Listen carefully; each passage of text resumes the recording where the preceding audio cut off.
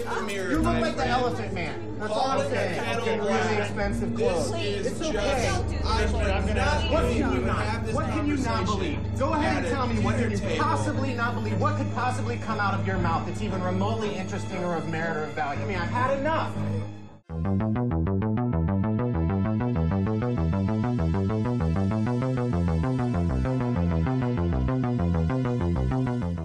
Welcome to the Seat Struck Movie Podcast. It is Sunday, 9th of October, and I'm joined today by myself as well as John. Hey. And Quinn. Hey, guys. The usual three amigos. And we're looking at one of my favorite horror movies tonight, continuing Spooky Sundays. We're looking at 2011, or I guess 2013, depending on when you saw it, a movie You're Next, too. So pretty newer horror movie.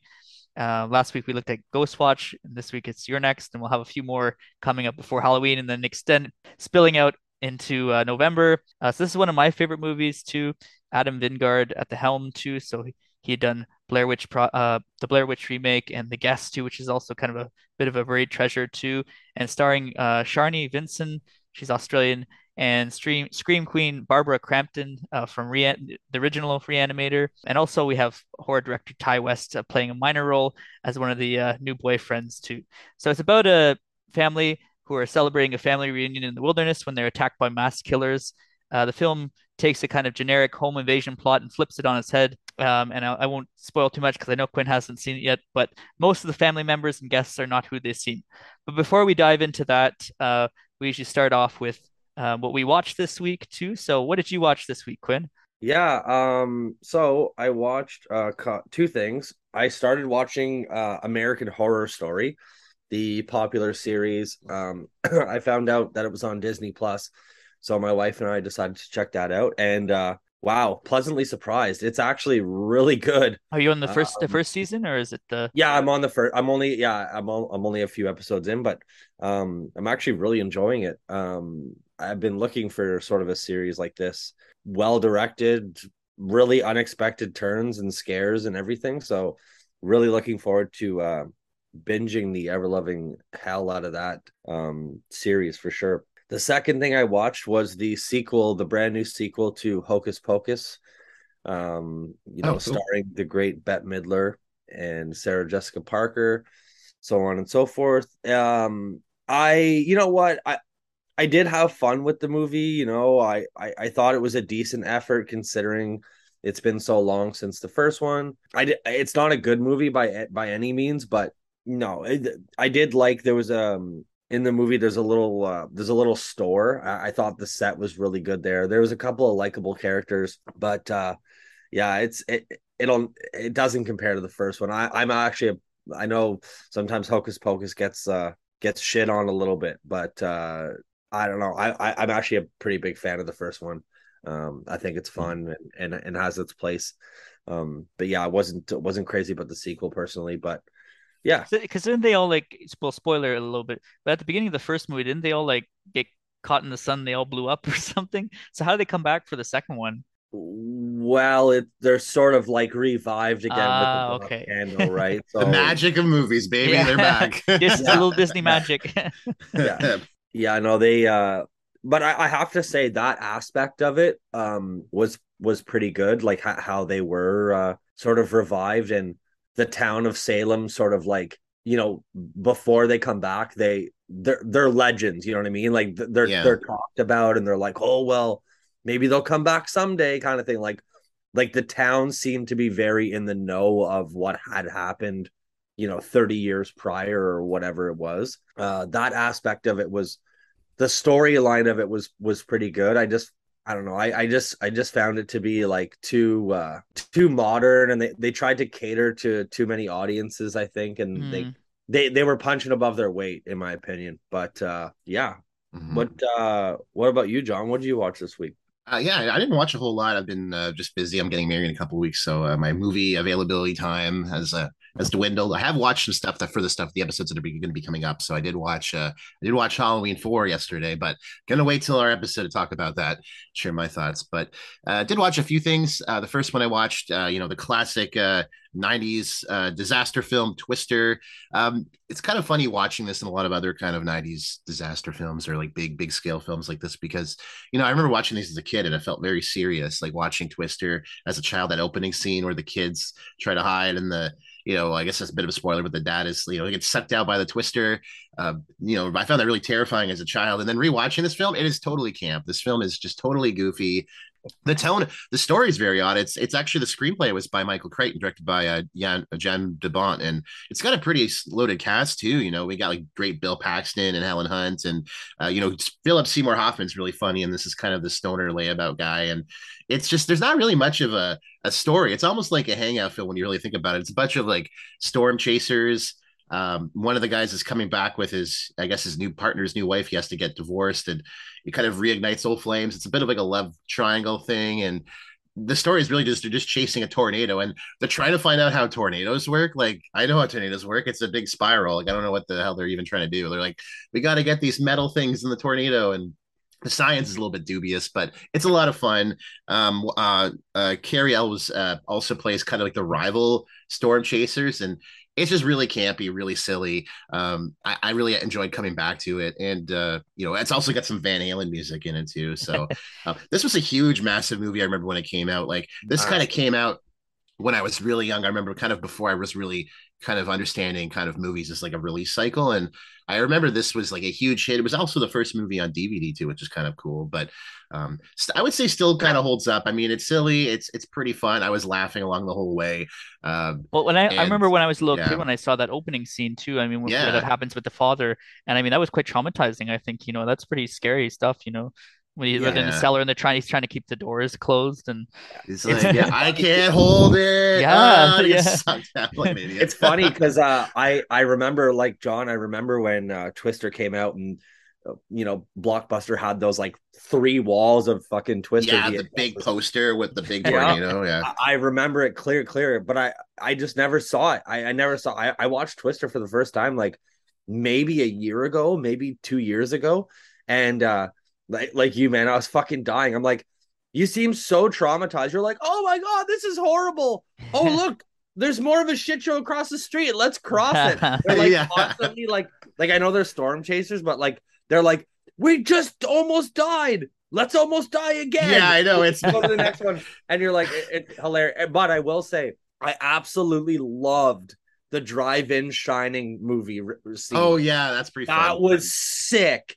The tornado that sneaks up on them. They're like, oh, the tornado's here! Run! I'll find this. The tornadoes dying, are wild. Man, that's so funny. The tornadoes are like roaring. They're like, roar. And like, okay, real life tornadoes don't actually suck you up. They actually just.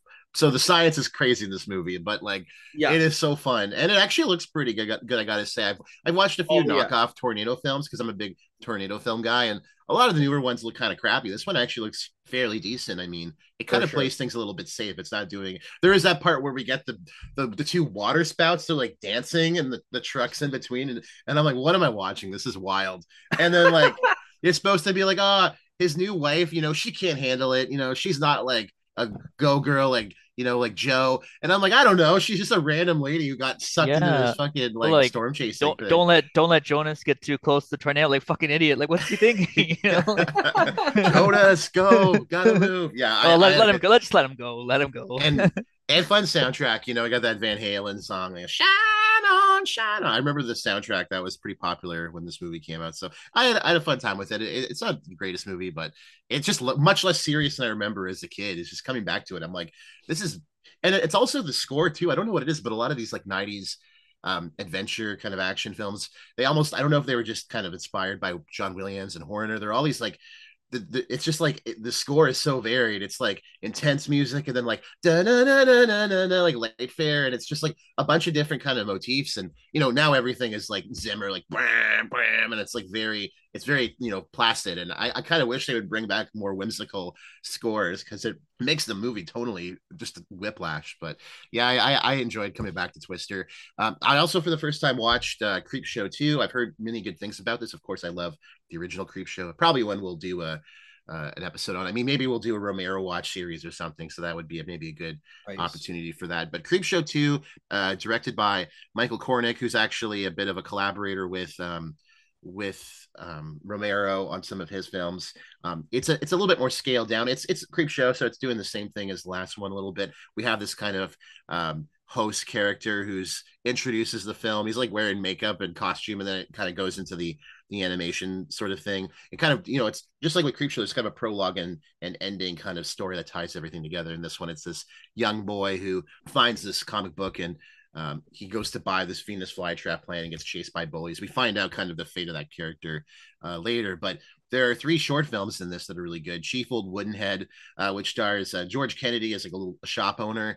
And also, I didn't realize it, but Holt McCallany, I think I'm getting his name right, the guy who played Agent Bill Tench in Mindhunter, plays the kind of antagonist with the pretty boy with the big long black hair. And I really actually enjoyed it. I thought it was pretty funny. It's campy, but it was really charming. I love the characters in it. Some of the characters were a little bit weird. We got a character called, lovingly called Fatso, who just constantly eats, which was hasn't aged very well, but it doesn't take itself too seriously, and it's really kind of well designed.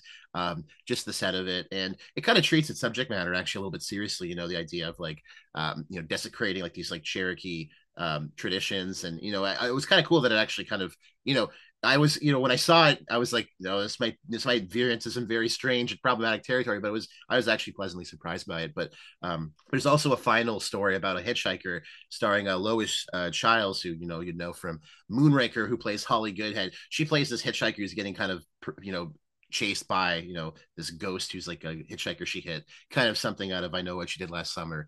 Pretty fun, but the best one I would say by far is the second story, The Raft, which is genuinely quite terrifying, and a little bit of body horror as well too. Minus like a moment of sexual assault that kind of came out of nowhere, but don't worry, the thing with all these movies is that it's sort of like the bully or whomever gets their comeuppance. That's sort of the kind of moral story in these films. But I actually really like Creepshow 2. I would say it's definitely scaled down.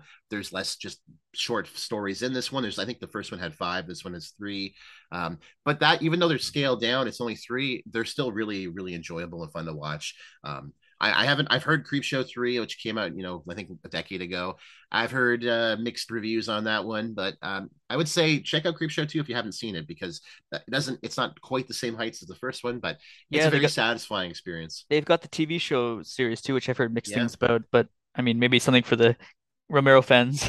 Yeah, I'm a sucker for like horror anthologies because they're just so fun to watch. I think maybe it's my like possibly when they're done right, they're really good. It's like constant new short. It keeps things tight. It's fun to watch, and usually they kind of do a myriad of styles. Especially, I'd say the VHS series, which various directors on each one. They tend to be kind of swings in quality too. But I had a good time with it. And then it's of course Halloween season, so we rewatched Hocus Pocus, which was kind of a standard on like the Family Channel, or I guess the Disney Channel in the United States for a lot of us. So now the Hocus Pocus has kind of become a little bit of a Halloween classic, I would say, for our so-called millennial generation.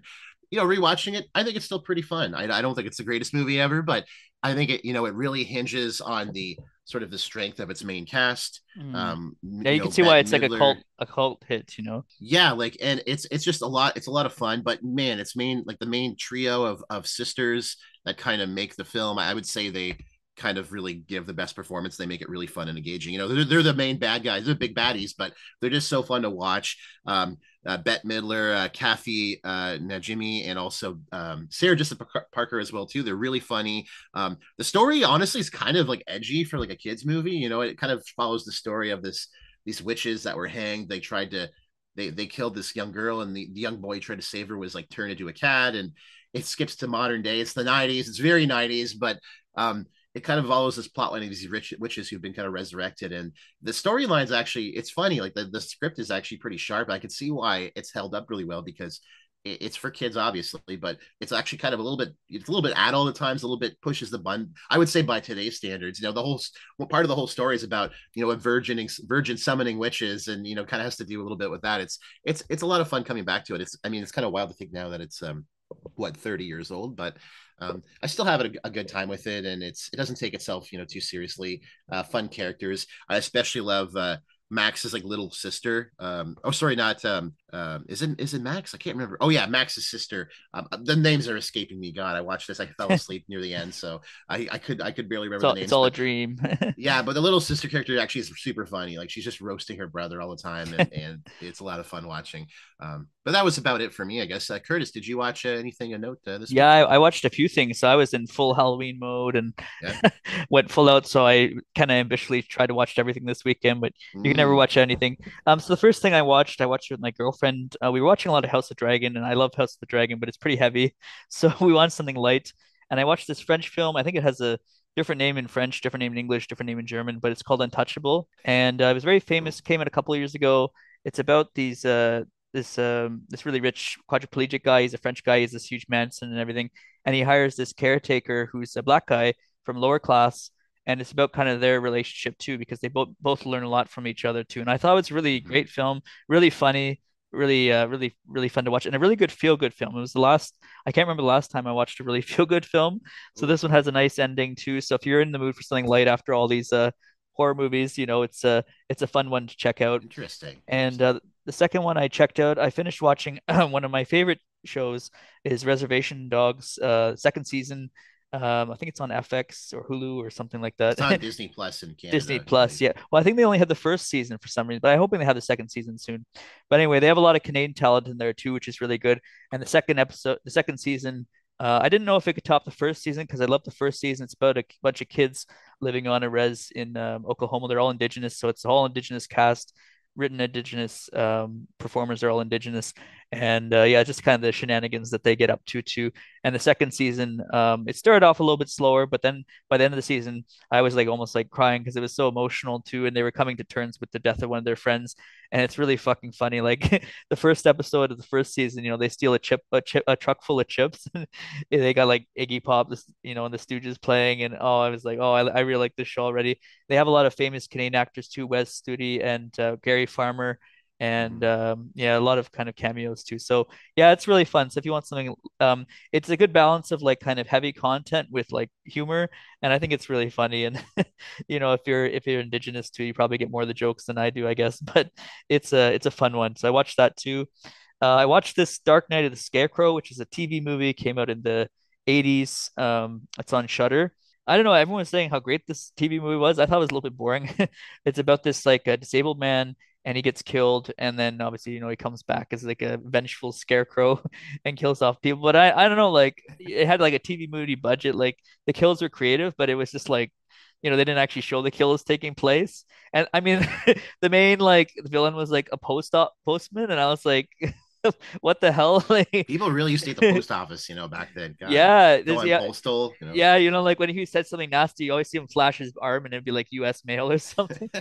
Like, ooh, what's he gonna do? And yeah, I don't know. It was okay, but a lot of people like that one, I think. Yeah. I watched Deadstream on Shudder too. That just came out this year. Oh, That yeah? one was really, really good, actually. Oh, good. I want to check that out. It's a fun one. It's kind of a critique of the live stream culture. You get a lot of those obnoxious streamers like those. What are those fucking guys called? Jake or Logan Paul or whatever. Oh, I yeah, hate that. Yeah, it's like those nauseating, awful types too. As long as they don't make fun of podcasters, we here at this show we take podcasting seriously. We take it 100% seriously. We don't Absolutely. tolerate any podcasts on this show. Yeah, yeah. Podcaster rates.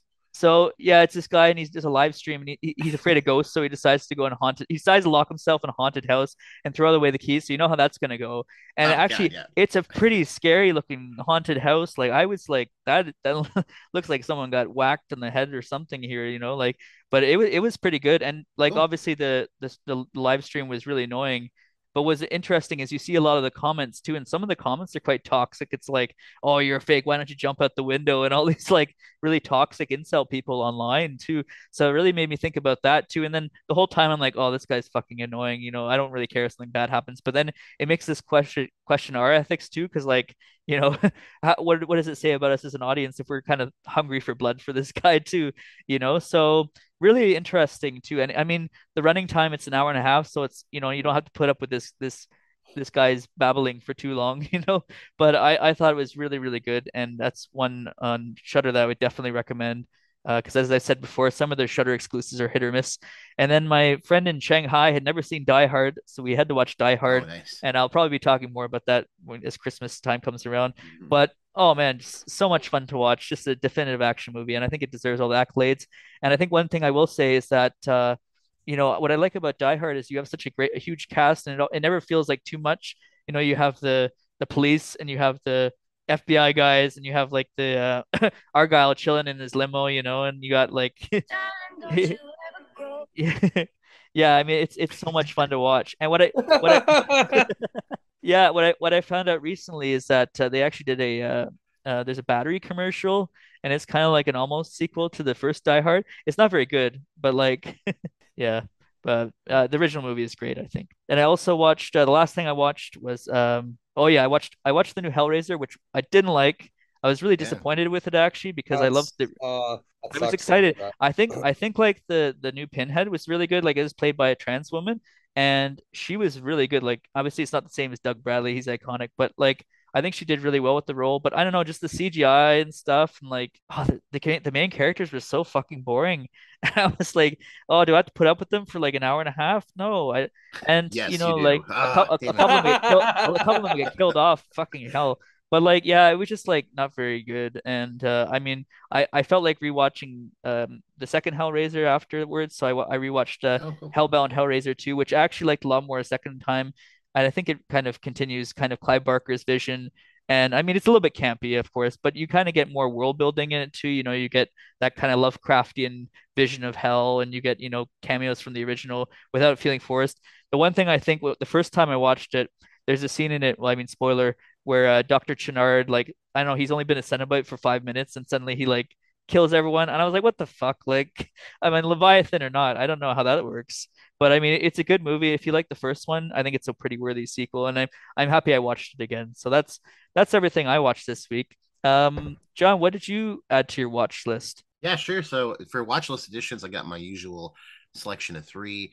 The first one is a film called Buzzard from 2014.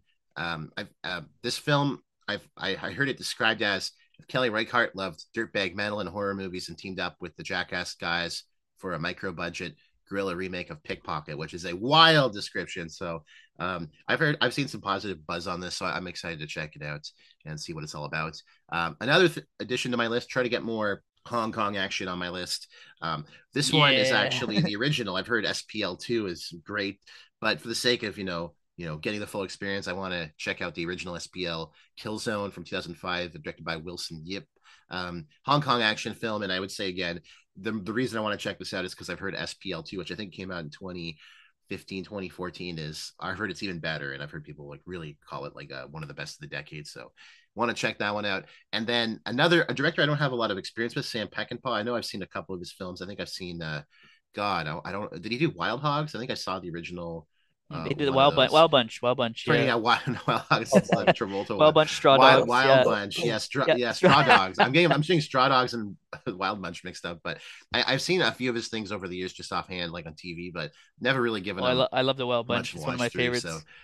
but one I got recommended was Junior Bonner by from '72, which has stars Steve McQueen in the main role. I've heard it kind of Ooh. described as kind of doing something similar to what like Nomadland did, but kind of using rodeos as the setting, exploring kind of like rodeo people working and tending rodeos and kind of that culture and how kind of depiction of Americana, that type. So I want to check that out and kind of get more into his films because he's got some definite bangers. So that's it on me. But I guess Quinn, did you add anything new to your watch list recently? Yeah, I added a couple things. One is a Spike Lee movie that I haven't seen. I've seen most of his work, but this one's called Summer of Sam. Oh, that's a good one. That's Michael Imperioli from The Sopranos, I think, wrote the script for that. Yes. Oh, did No, he you're actually? Yeah, yeah. It's yeah, very no, good you're actually. I right Yeah, must be because loyal to my it's good. capo. That's from the yeah. show. Oh, it's funny. It's funny that Curtis says that because the reason why I found out about it was Michael actually came to I think it's NYU. I could be wrong, but Spike Lee teaches a film course there. He's a professor, and he actually showed up on the day that he played Summer of Sam last week. So I was reading Spike Lee's Instagram post because I was like, that's kind of random, but okay. Anyways, it's Spike Lee's take on the Son of Sam murders in New York City during the summer of 1977, centering on the residents of an Italian American Northeast Bronx neighborhood who live in fear and distrust of one another. Very, very good reviews for the most part. Mm. Yeah, I think Yeah, Ebert. I really enjoyed it. I mean, it's not like his other like Spike Lee's other films, but like I thought it was a good script. Yeah, dude, and Ebert gave it a 3.5 out of 4. So, I trust his judgment 75% of the time. So I'll check that out. And then the second one I added is a bad movie, apparently, called the Garbage Pail Kids movie. Um, I know they're playing it at Tarantino's theater, so I follow them on Instagram just to see what they're playing, and I get influence on that. And Dodger must confront the struggles of life as he is visited by the Garbage Pail Kids and intimidated by some older bullies. Um, yeah, has a cool little poster, kind of a Spielberg looking kind of poster. It has a 2.6 out of 10, so I'm really looking forward to seeing it. Have a few Um, beers first, maybe.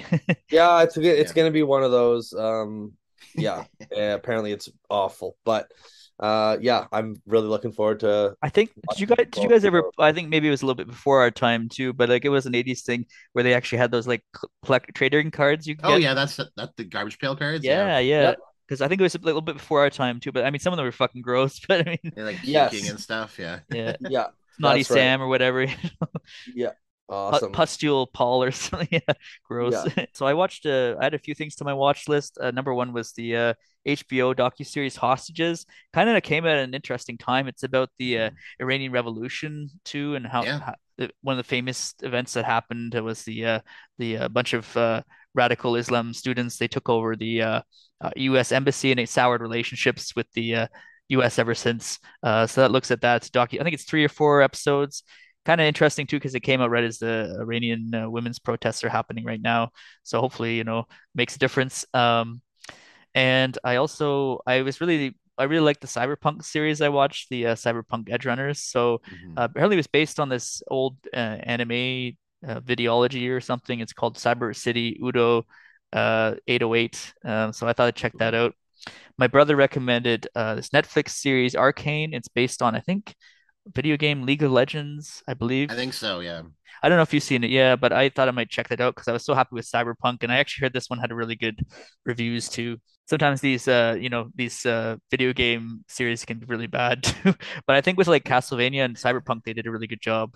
And I also wanted to watch, since I was so into watching a lot of Hellraiser this week, I wanted to watch the Screenbox has a new documentary on it's called Leviathan, the story of Hellraiser and Hellbound Hellraiser 2. So I thought that'd be cool to check out too. And I mistakenly thought that Clive Barker directed the second film too. He directed the first one, but he was executive producer and writer for the second one too. But you still get a lot of Clive Barker in there too. He's a weird guy, but I mean, he's got a really interesting flavor of horror too. And what I found out Mhm. really interesting was apparently a lot of the bondage and stuff that they wear is from a lot of like gay S&M magazines that were lying around from his friends' houses at the time. Oh, They're actually, kind of, yeah, kind of cool. So when you look at you won't look at Pinhead the same way again, but like kind of cool.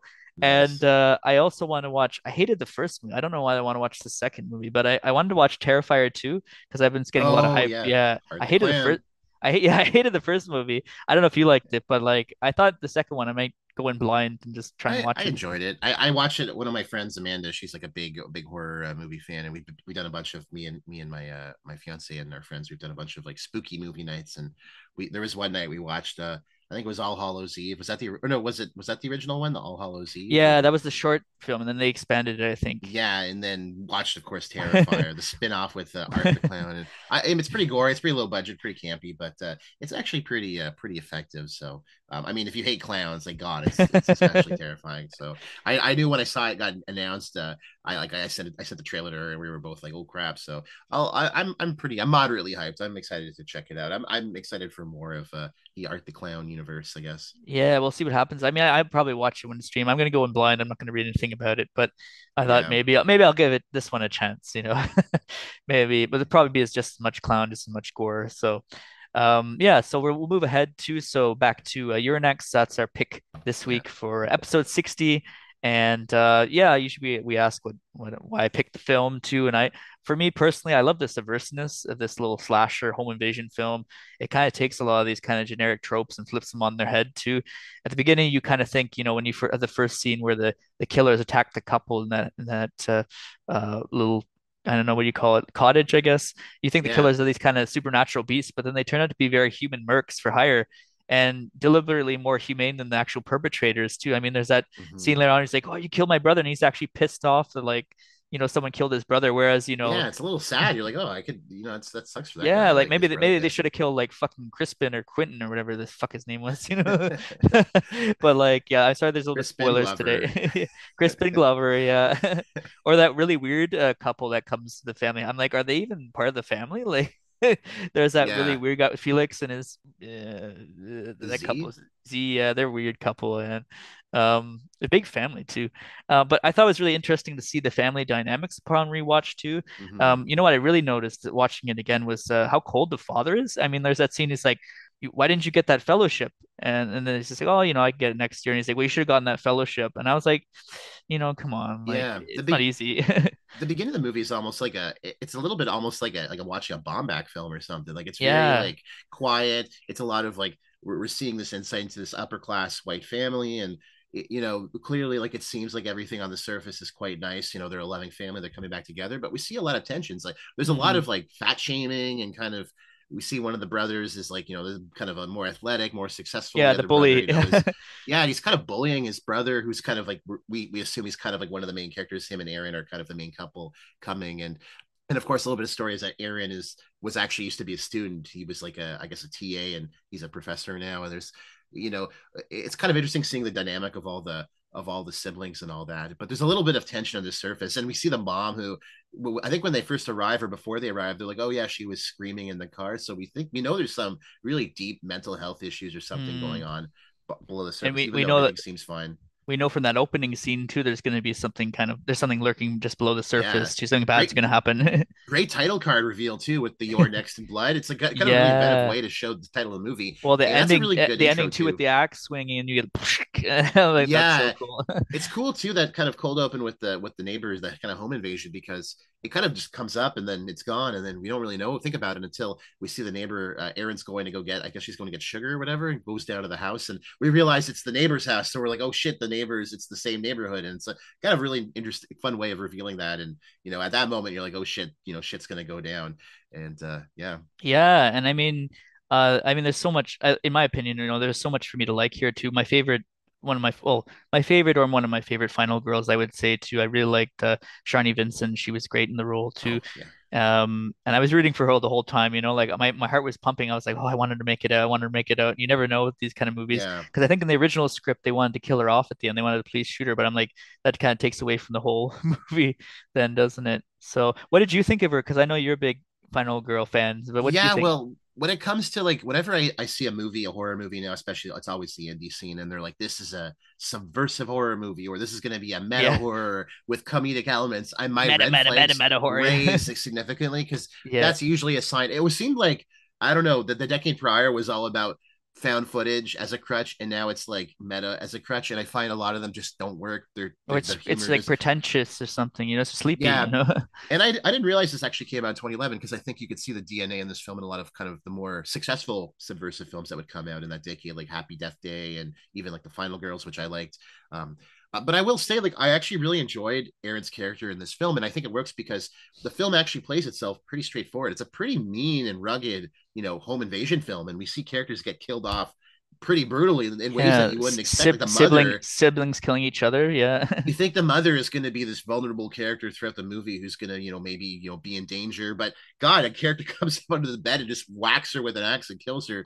She's like the second character killed or whatever. It's pretty They show that shocking. when the father gets killed too, like just like it's just Yeah, throat it's slash. yeah, and it plays the kills is like very brutal and very like it's not like a and then you're gone. It's like it's very visceral. Like when I can't remember his name, but Drake, Joe Swanberg, who plays him, when he gets the arrows in the back, like it's very drawn out, and he's like he gets those arrows in the back, and he's dealing with that the whole movie. But I will say Aaron's character, what I liked was that it plays itself straightforward as a slasher, but it kind of saves a lot of the subversiveness with just her character, because it's really about her reactions juxtaposed from the rest of the family. And it plays itself as a little bit of humor too, because there's that great moment where she's like, we got to go in the basement. Oh wait, no, we can't go in the basement, they're gonna pour gasoline down the stairs and light on fire. And like it's just kind of it's just dropped there as sort of like whatever.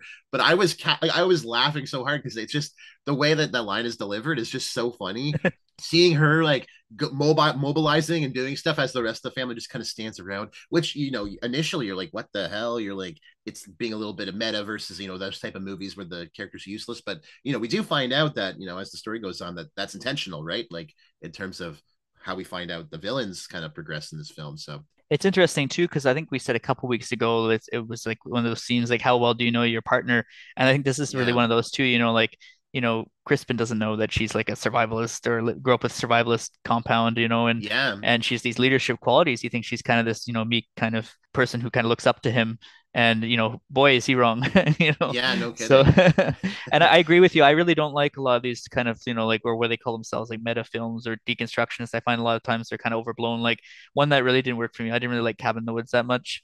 So films like that, but I think this one does a really good balance of like kind of, the meta awareness, but not being too pretentious. So that's kind of Yeah. nice. I liked Cabin in the Woods, but I felt like when that came out, everyone was doing their own Cabin in the Woods. And it's like, how, Yeah. I don't know if this is really like fresh material. I feel like we've already kind of Yeah. exhausted all the critiques Well, we can make they about don't this like genre just and have like about they don't like characters. get creative too a lot of times, with the found footage. Like I like found footage, but they kind of just like, Hail Married it for all it's worth and milked it Yeah, dry. it's not even it doesn't even make sense. It's just like this didn't have to be a found footage film. It could have just been it's just because you only had an iPhone 8 or whatever. You didn't have Yeah, anything else to we work didn't have with. the budget for that, so we'll just Which fair enough. I love the antagonist, as you said. They're kind of like almost monstrous, but then we see Yeah. a little bit of their humanity to them and a little bit of their vulnerability. It kind of course, twists it Mm. where Aaron is almost like the pursuer, and it does make things fresh because Aaron is very resourceful and she is capable, but she's still vulnerable. She's outnumbered, especially when we find out. I guess we can go into spoilers. The real villains are actually Felix and Z, the two kids, well, the kid Mm. and the partner, who actually were the ones who hired these goons because they want to kill You the want the family family, fortune, take yeah. their money, and we're told, of course, later that we weren't going to kill you, Aaron. It was all, but you're left to kind of be like, that's Yeah. bullshit. Like they definitely would have, but yeah, I thought Aaron's character did a good job at kind of being the kind of bastion for that subversiveness, and as a result, it doesn't feel too hackneyed. And I did get a kick of Ty West as like the douchebag art house Yeah. director Yeah, boyfriend who nobody gets likes him coming. He's the first one to die. kind of aged funny because I mean now Ty West is cranking out all these like Pearl Yeah, X like films. He might as well be X, Wes yeah. Craven now. He's not so much the Yeah. like art house guy that he is, Yeah, he's back not a then, poor but starving artist who's leeching off others. He's like yeah, he actually might like as well be fucking John Carpenter now. I don't know. He's just like an industry guy now, but yeah, well, even kind back of then, funny how I he's the think guy back there. then he had House of the Devil out too, Yeah, which I which it still think just would have came out. is a great 21st century horror Yeah. film. Yeah, so it was the writer Simon Barrett told Adam Wingard, the director, that he wanted to write a home invasion slasher flick since these were the only movies that still scared him. He Hmm. was inspired by Agatha Christie murder mysteries, chamber mysteries, and screwball comedies. So interesting fusion. You see that with the kind of black humor in the film, I think, too. He also said that Mario Bava's film Bay of Blood, that's a famous one, played a subconscious influence, the Italian film. Some of the dinner conversations were improvised and based on real life experiences.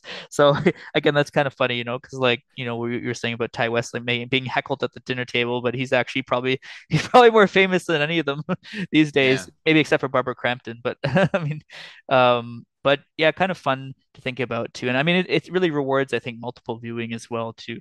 So the movie was filmed in Columbia, Missouri, and featured all-nighter shoots. So pretty intense schedule, 7 p.m. to 7 a.m. So the night shift. Premiered at the Toronto Film Festival before being screened at other film festivals and a wider release in theaters in 2013. It grossed $26 million for a $1 million budget, so pretty good. Received very good reviews upon release and has a bit of a cult following. I'm probably one of the cultists, but it wasn't theatrically released until 2 years after it was made. So that's why there's weird. a bit of confusion. Yeah, because it was made in 2011 but came out in 2013. Some of the critics called it unoriginal, but I don't really understand that too. I mean, how many home invasion movies can you think of where the final girl is basically a survivalist too? So I don't know Yeah. what they mean by that too. We'll get into some of the reviews too. So they have some hipster guy, I think, writing at RogerEbert.com, and he wrote he hated it, and he wrote, "Your Next is a simultaneously nihilistic and grossly incompetent horror homage. Imagine 10 Millions, that's the Agatha Christie short Hmm. story, remade by horror buffs who don't have the patience to reproduce what they love most about horror films. Wingard, Barrett and Company don't do anything with the slasher conventions they play around with. Watching Your Next is like eating a tinfoil wrapped tray of leftovers. It's a hamburger, so you shouldn't expect steak, but the contents of the tray are a half-eaten microwave nuke cheeseburger. I don't know, sounds good to me. Leaves of Hmm. wilting translucent lettuce, slices of yellowing sickly tomato, and floppy soggy French fries. So, Oh I God, don't. that's some terrible writing. Just say Yeah, it's bad. Like, come on, man. This is yeah. like Come on. horror writing 101. Yeah. Don't give me like Uh, two paragraphs. And I like I, soggy French fries. Come back for the soggy pizza, thanks. I mean, I could see the nihilistic, concerns. I mean, the film is pretty Yeah, bleak, and even the ending is. I mean, it is playful, and I will say, like, I think the movie works because it is quite bleak and dark, and yeah, you actually do connect with the characters.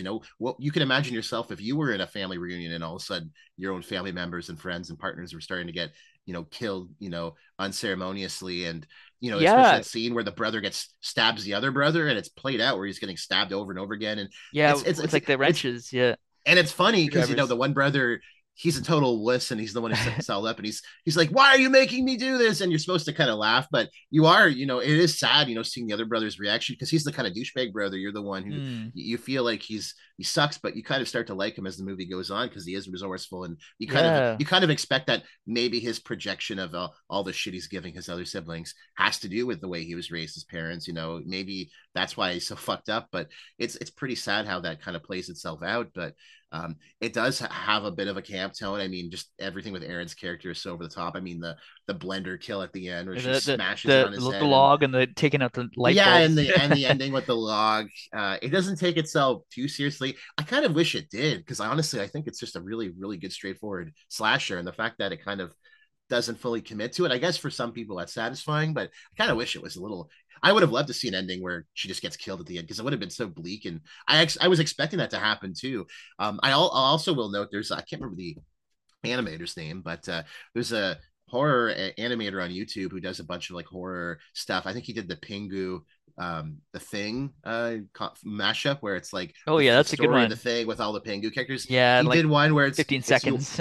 it's Your Next mixed with The Simpsons, so it's like a home invasion on The Ooh. Simpsons. It's pretty brutal. I'm not gonna say it's like very violent, but I watched that before I watched this, so I was like, okay, I can kind of see some of the elements there. Like it Yeah, and has I like think they, like yeah, there is that nihilistic element, but I think like you say too, the black humor actually made it good for me. Like it wasn't like mm-hmm, watching like Last House on the Left or something where feel like I need a shower afterwards. I felt like this is a fun movie. I had a really fun time watching it, and yeah, yeah, like you say, even the more like despicable family members, I cared. Well, except for the psychopaths, I didn't care about the psychopaths. But like, yeah. I was sad when the dad died. I didn't like the dad. I didn't like the bully brother, but I mean, I cared about each of them because you all want to see them get out, and Yeah, each of them yeah, feels like a loss. yeah. They were this the main antagonists were pretty freaky, especially Z. She's like, "Fuck me Oh on your yeah, dead mother's yeah, and land" or all whatever. of it where there's blood everywhere. Like, what's wrong with you? The boyfriend's like, "I don't know about that." Yeah, even he's kind of backing out a little bit. Yeah, So yeah, but you wonder who the main instigator is, because I feel like it's kind of a partnership. You can see the maybe Z, maybe I don't know. yeah. I mean, I do think the movie, like calling it nihilistic's one thing, but incompetent. I think this is just a really well produced, I well think so composed too. film. Yeah. The layout of the house is really interesting. It's we kind of know the rooms a little bit. We know the upstairs, but we get a good sense of scale of all the serpentine rooms, the basement as well too, where it's darkened, and plays around with its light as well too when she goes down and smashes all the light bulbs. It kind of flips it on its end where you see the killer coming in. He's the one kind of being stalked now, as sort of we get the flashing, blinking lights of the camera, and it's just really creative in how it kind of positions itself, and Mm. um, and it's smart too. I mean, Aaron is meant to be resourceful, and there's a bit of subversiveness there, but it is refreshing to see a horror film where a character reacts, whether you want to call it realistic or not, but it reacts in a way that feels authentic. It's like, we're trapped in a room, don't run out there. We have to stay here. We're safer together in our numbers, even if there is threats outside. We got to agree, we see that person open the door. I'm going to run out. The daughter who's like, I'm a track star or whatever, opens the door, runs straight into the wire. Yeah, That almost, yeah, you'd think she'd see that wire, like, I don't know, like I wouldn't miss that if I was running out of a house, but I mean, maybe yeah. that's the point. But yeah, I just had a good time with it. I could see why people are really into this one, and What do you and, what do you and I think? could see Because its influence it's in other interesting films with too. the title too, because we get that with some 80s films too, but like You're Next too, it kind of almost second person too, so you feel like it's talking directly to you as a viewer. So again, that kind of meta awareness or whatever too. What do you think that's directed towards, like Well, I the think title the film itself? has. I think this film has a very good sense of the slashers as a genre, and I think like Mm, the Your Next aspect of it, it's meant to get you as an audience member, kind of active and participating and mm, watching. You're watching it from the Your Next perspective. You're watching it as a slew of characters being killed off in this family. It kind of plays itself as a traditional slasher, and then it kind of subverts itself a little bit. And she's now the one who's trying to kind of get out, but also you take down the intruder. So it's sort of like You're Next, referring then to the kind of killers themselves a little bit, and they're the ones now in that position. And I think again, I find a lot of these horror films, these usually the indie horror films, less so the studio ones, that tend to be very, we're going to really play around the conventions of horror and make you as an audience feel like you're part of it. For me, sometimes this doesn't work, but for whatever reason this one did. And again, I think it's just because at its heart, if you stripped away all the just sort of meta elements of it, played it as more of a straightforward slasher, it still would have been very good, very effective, great set design. I actually saw a video where they talked about the house they mm. shot it in. It was this old, as you mentioned, it was in, I think, Missouri. They found this kind of dilapidated house, and the whole crew and cast too, it was even involved as well. They were like repainting everything and redesigning everything. You could really tell that this was a labor of love, and this was made on a fairly shoestring budget with a bunch of kind of relative no names, except Barbara Crampton, who at the time her career had Scream been Queen, kind of yeah. well, yeah, her career at this point had kind of been, long gone, but this film actually helped to kind of revitalize her. So she's been in a lot of more Yeah, I think she's been recent starring in indie films horrors. lately too, Yeah. and she's 60, 60, mid 60s, which is pretty good, because there's always that kind of ageism in, cinema with women, which is very Yeah. sexist. I would um, I would love to see I think was it Sharni Vinson, the main hmm. character. I would love to see her in more stuff. I thought she was Yeah, really because good in I don't think this. I've seen her in anything else. I think she was in Absentia or something like that, but I don't remember her in Mm, that too, and it's a shame because I think she's a really great talent. She's a good actress too. yeah. Speaking of her, so bloodydisgusting.com did this really great interview with the director and a lot of the cast too on the 10th anniversary. Yeah, that's The the one 20, I read. I think you sent that one. Yeah. yeah, it was great. And he It was said, great. in many ways, I feel the movie was ahead of its time. I think a lot of people are very conscious about the role that feminism plays in terms of the way Yeah. that modern horror is approached and digested. We weren't part of any kind of movement. There was no sort of agenda going on with the film. We just looked at what we saw in the horror world, and we saw that the films just weren't appreciating the characters in the way that we thought they should have. We saw that there weren't a lot of frequently strong female characters, and I'm proud that we did that without being part of some of a group thought. Ours came from a very pure place, so that's really interesting too. And Yeah. I like that aspect of the film. I do think it is kind of a feminist film too. Oh, What certainly. Yeah. did you think? And it kind of critiques the sexism of the final girl trope, which can kind of be a Yeah. problem. What did you think of that? Well, I mean, very much explicitly, like it's super text in the film. We have the character who's, she's a resourceful character. We find out she was raised almost like a Branch Davidian. She's got some kind of weird survivalist habits. She's very strong minded. Even before that, the part of that plays itself more like a mumblecore film. She's this young woman who her boyfriend is kind of, speaking over her. He's actually a bit of a Mm, dick. They're lying in bed. yeah, He's just being very passive aggressive, and we really connect with her. She feels insecure because she's poor. She grew up poor. And there's that great moment where yeah. she talks about him and his parents, and he's very dismissive of his upbringing, his Mm, parents. And she says, like, you don't know how lucky it is to grow up rich with good parents. And that's a really great moment of character yeah, because building, that shows just the in one line. privilege And too.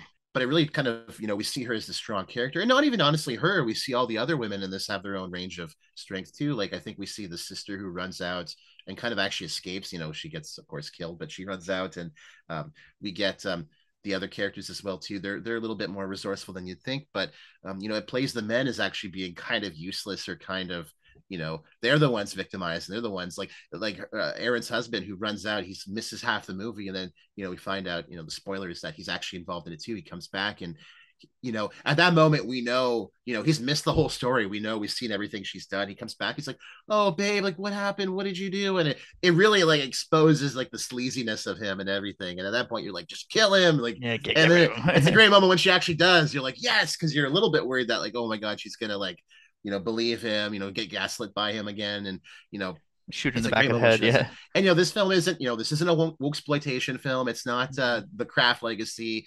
By that I think it's more usually the script feels like it was written by Twitter. This one just comes across and it's just characterization. It feels very I would call it feminist because it is, portraying it in a way that is making kind of the star lead, as a strong woman, but also, exposing these men as being, cretins and, incompetent and pathetic, really. Buffoons, yeah. Yeah. And kind of trying to impose that on her, like when her boyfriend Yeah. comes back and he's trying to kind of, gaslight her. And there's a little bit of a little blackmail too, where he's like, well, if I die, you don't get the money. And you're Yeah. like, oh, fuck, is she going to Well, take the money over there, over what happened? I thought there was going to be that angle as the ending, and then nope. And it was really nice to kind of see that twist. It really, there's that really kind of did work. toxic masculinity too, with Drake Yeah. and also with the father too, that I kind of saw a little bit too. One other thing I did notice too, and I think they commented on this on the interview too, and the writer said, I wanted the killers to have real world motivations. I thought if we kept bringing up specific amounts of money, it would really call attention to that. We also focused on the notion that the father made his money through working for a defense contractor, and the guys his children ultimately hired to come after him are veterans of one of our recent skirmishes, presumably in the Middle East during that period too. So that draws kind of a lot of attention to social class inequality too. I mean, the family's targeted because they have money. The father seems to hoard a lot of this money. Children can't pay back the loans. Yeah. The Crispin, children don't seem to love the family either. Like no, very the sons are disillusioned. involved in killing everyone. It's like they're supposed to be this fake loving family, but they Yeah, could care the less about each other. all-American family. Yeah, they don't recognize their privilege too, and Yeah. the home invasion is an opportunity, but also maybe one out of desperation too. I mean, Crispin's willing to sacrifice his relationship, family, and basically everything to get his inheritance money too. And we don't know about the psychopaths. I think they're just psychopaths, but I mean, like, Yeah. we do see that the psychopath brother was kind of bullied and everything too, and his father's kind of an asshole. So I mean, like, Kind of, I think a kind of a racial angle too with like mm, Tariq as well. And the yeah, film doesn't really get into that much and he's the first one killed. So you wonder about that too. But it's sort of like, he's the only like character who's like sort of like not like I guess he's not meant to be like a traditional like lily white Anglo-Saxon kind of mm, character in the film. He's a little bit more, he has a little bit more ethnicity to him. But I wonder what it says about, he's the first one who gets killed in the family. Like, it's interesting, like, cause you kind of see the interactions with him, and he's sort of like an outsider in this group. It's just really cool that there's a little bit of extra layers to this film that, aren't as explicit, that you still catch on, probably more on rewatch as well, too, catching on to this. And, I really just enjoyed the film. I had a really great experience. Then I would love to come back to it, as you said, and pay more close attention to kind of the small interactions of the family. And some of the opening sequences, again, like the wife going on screaming, and that's just kind of played off as kooky old lady this lady's behavior. But I would love to kind of think about that more in context of the husband and the family they live mm. in. Is he kind of, are they fucked up more because of him and what he's like? There's got to be something more to it there, so be interesting to check that out. And that's interesting too with Tariq too, because like his death is kind of the catalyst for all the chaos to Yeah. start, right? So I mean, and just really interesting to see how far he's come. Like I really like his work a lot. So yeah, that's you're next. I don't know if you had any other points to No, discuss. I think we've pretty much gone through it. I Mhm. did say the ending was pretty fun with the cop getting killed. Yeah, she Again, gets shots and like, oh no, she dead, and like, no, she's still alive. Thank I God. love the film, and it didn't take away from it for me, but I do kind of wish, I almost wish it wasn't even trying to be that funny. I wish it just kind of played itself more serious, because I think it's really effective and really terrifying. But it didn't bother me too much. It's a little bit of crowd pleaser with the acts at the end. I can imagine watching this at TIFF, and the crowd would have been clapping and having a good time. So it does have a good sense of itself. It's like you're watching an indie horror that's going to play around with conventions and make you feel like you had a good time at the end. So I can appreciate the showmanship of that at the least. Yeah, absolutely too. And I think for me it's a it's a classic film. And it's nice to have like these modern classics too, because I mean obviously I love all the old classics, but it's nice to have a couple like 2010s ones that I really enjoy too. So yeah, just moving on to the ratings. Obviously it's a amazing film for me. I love the final girl. I love the plot. I love how it flips all the tropes on their head. I love a lot of the social commentary too. Just loved everything about it too. You don't know where it's going to take you with the plot. And yeah, 5 out of 5 for me. What did you give it? I gave it 4.5 out of 5. I mean, 0.5 to me are kind of just interchangeable. Maybe if I revisit this, I'll give it a perfect score. I did love it. I thought it was great. There were a couple of moments where kind of I wasn't as into, but overall, I mean, the film is just really well done. Really, actually, above my expectations. I kind of went into this a little bit guarded, and I was really struck by the opening with where it takes itself more seriously as like a bit of a family drama with like a generational element, and I like that. And then even when it starts playing itself forward as a horror, and when it's being kind of winking and nodding and being a little bit playful, it is not losing its edge. It's still really thrilling, really engaging. You're on your edge of your seat in like almost all the scenes of the film. And when the plot twists happen, they are a little bit surprising, and you actually do feel for the characters. I mean, I didn't expect to. Like when the movie started, I thought it was going to be seeing the characters get kind of knocked off one by one so quickly. I thought it was going to just kill everyone and then have her, but then it doesn't do that, and it's actually still really works. And I really got kind of engaged in kind of the greater story of the family. I think it does a good job at making you connect with these characters in a bit more detail, and again the elements under the surface of other stuff that's going on. It would be really great to rewatch this and try to check that out again. But Yeah. I really dug it. I could see why this has become such a bit of a modern classic. It seems like this was really the film that kind of really set the mark for how to do really good kind of meta horror in this decade. And I think there are other movies that have come. I think I'd mentioned like The Final Girls and ones like that I do think are a bit better than the rest of them. There's something to it that they do that I actually really dig, but I could see kind of they're kind of the influence of that coming from this one, and it kind of really set the mark to make a really good meta horror film, and a film that has aged very well in terms, as you said, like as it being a bit, kind of like a bit of a feminist horror film, again without being overtly preaching in its script or trying too hard. I would say like it's doing it in a very kind of genuine way. So I like it a lot. I loved his Adam Wingard's the guest too. That would be another fun one to cover sometimes too, because that's kind of a weird, unusual one too, and kind of like an '80s influence, but kind of comes into its own too. Cool. So. Yeah, I want to check that one out.